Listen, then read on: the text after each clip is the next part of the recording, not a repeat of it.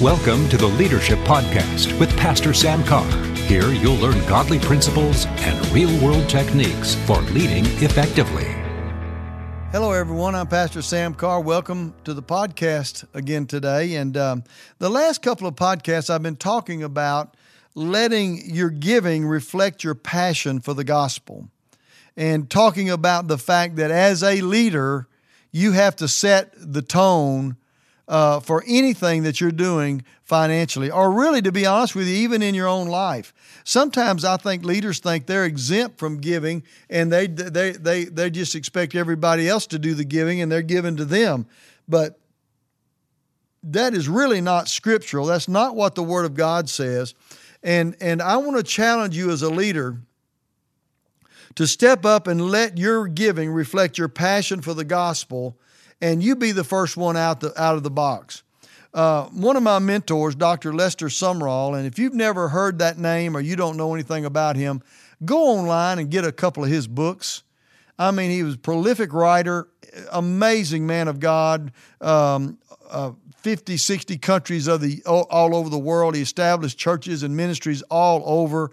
Great man of God. He went home to be with the Lord a number of years ago, but he was my mentor, one of my mentors, and I traveled with him and watched his life, and he had this written in the front of his Bible. Now, he said this from the pulpit one day, and it kind of shocked me because I didn't know it, but he said, "I have written in the front of my Bible, if I die a rich man, I die a traitor to the cause." Well, that shocked me because I knew him well. I knew he lived in a nice home. He didn't live in a mansion, but he lived in a nice home. He drove a nice car.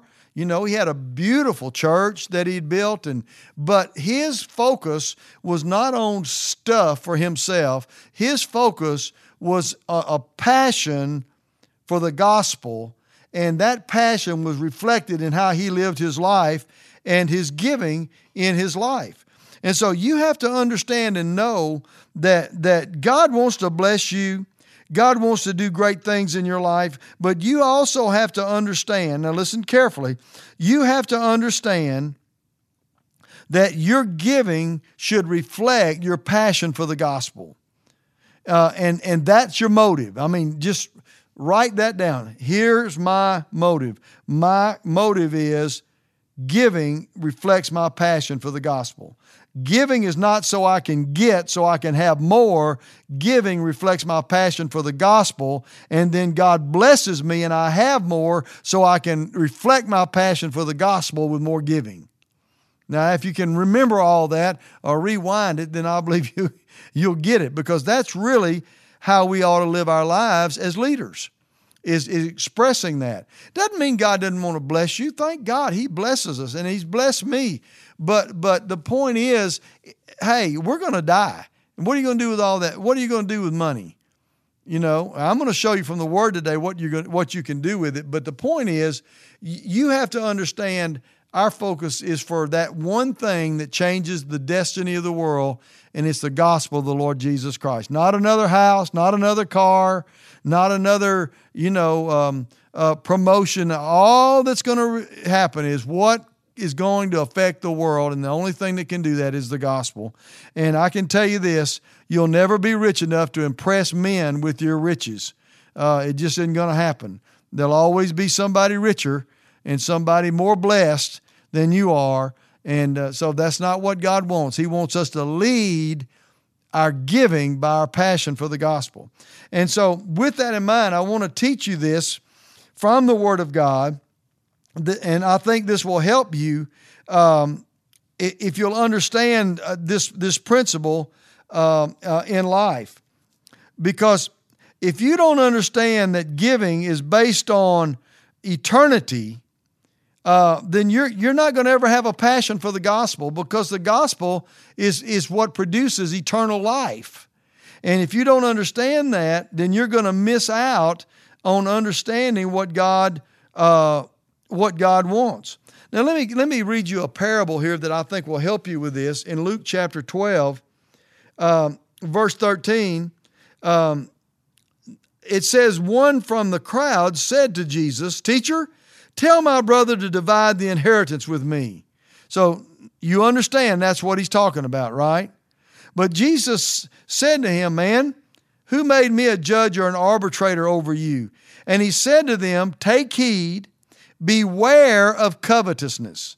Now, I don't care, listen to me, if you're a leader, whoever you are, when you start gaining a little bit, you can start getting covetous.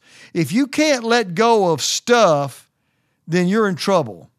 If you couldn't obey God tomorrow and sell something that God blessed you with, you're in trouble. My wife, and of course, I don't think this would happen, but we've done it before. My wife knows that if there's something with the gospel that we need to do, everything's on the table short of my kids and grandkids and my wife, to get something accomplished if that's what we have to do. And if I feel that strongly about it. And I remember Dr. Sumrall one time talking about he was trying to print a book and he didn't have any money, and this was in the Philippines in the 50s, and his wife had some stainless steel pots and pans, which were very valuable back in those days, and he sold those pots and pans so he could print a book.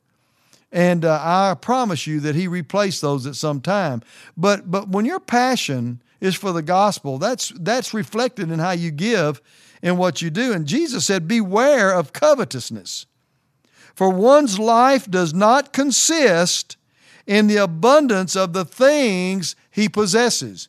You can't measure godliness by possessions. In fact, it's just the opposite. I would be afraid of somebody who said, look at me, I'm godly because I have a lot.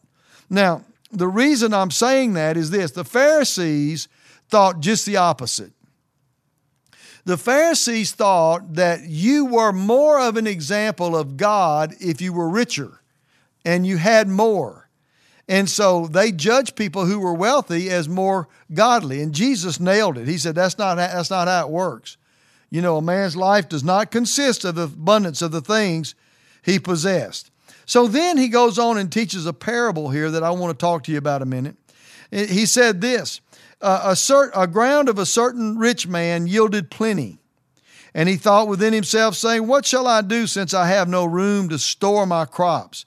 So he said, I will do this. I will pull down my barns, build greater, and there I'll store all my crops and my goods. And I will say to my soul, soul, you have many goods laid up for many years. Take your ease, eat, drink, and be merry. Now this man had an abundance, but the problem was that he became covetous to keep that abundance. And so he built bigger barns. And you know what the Lord said? Verse 20, he called him a fool. He said, this night your soul will be required of you. Then whose will those things be which you have provided? In other words, you provided all this stuff. You built up all these treasures. Now who's going to get it when you die?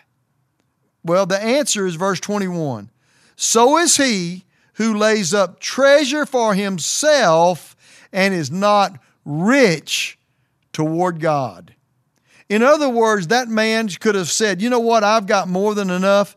I'm going to take this over and above, this abundance that I have, and I'm going to give it into the kingdom of God. I'm going to sow it into eternity. I'm going to sow it into the life of people, and I'm going to bless people with this money.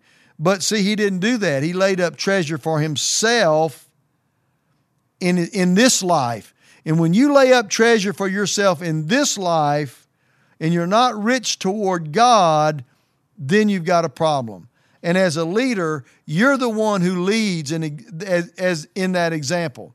Doesn't mean you don't have to have things in your life. It doesn't mean you can't be blessed. But the thing that you have to understand is, are you rich toward God first? Are you rich toward the kingdom of God first? Are you laying up treasure in heaven? And that's the difference. And that's where you've got to make up your mind how you're going to live your life. Are you going to let the gospel let your giving reflect your passion for the gospel? Or are you going to show your passion by all the stuff that you have? Because I can tell you right now, that doesn't wash with the Word of God. And you've got to make up your mind how you're going to operate. Well, listen, my time's up for today. I trust this was a blessing to you. Hey, we're going to hook back up with this in the next podcast. And I believe you're going to be blessed because we're going to talk about how you can store up treasure in heaven but it's not what you think it is. Stay with us. God bless you till next time. Thanks for joining us today on the podcast.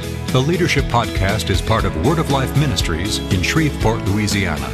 You can connect with Pastor Carr or Word of Life Ministries on our Facebook, Twitter, or at our website, wordoflifecenter.org.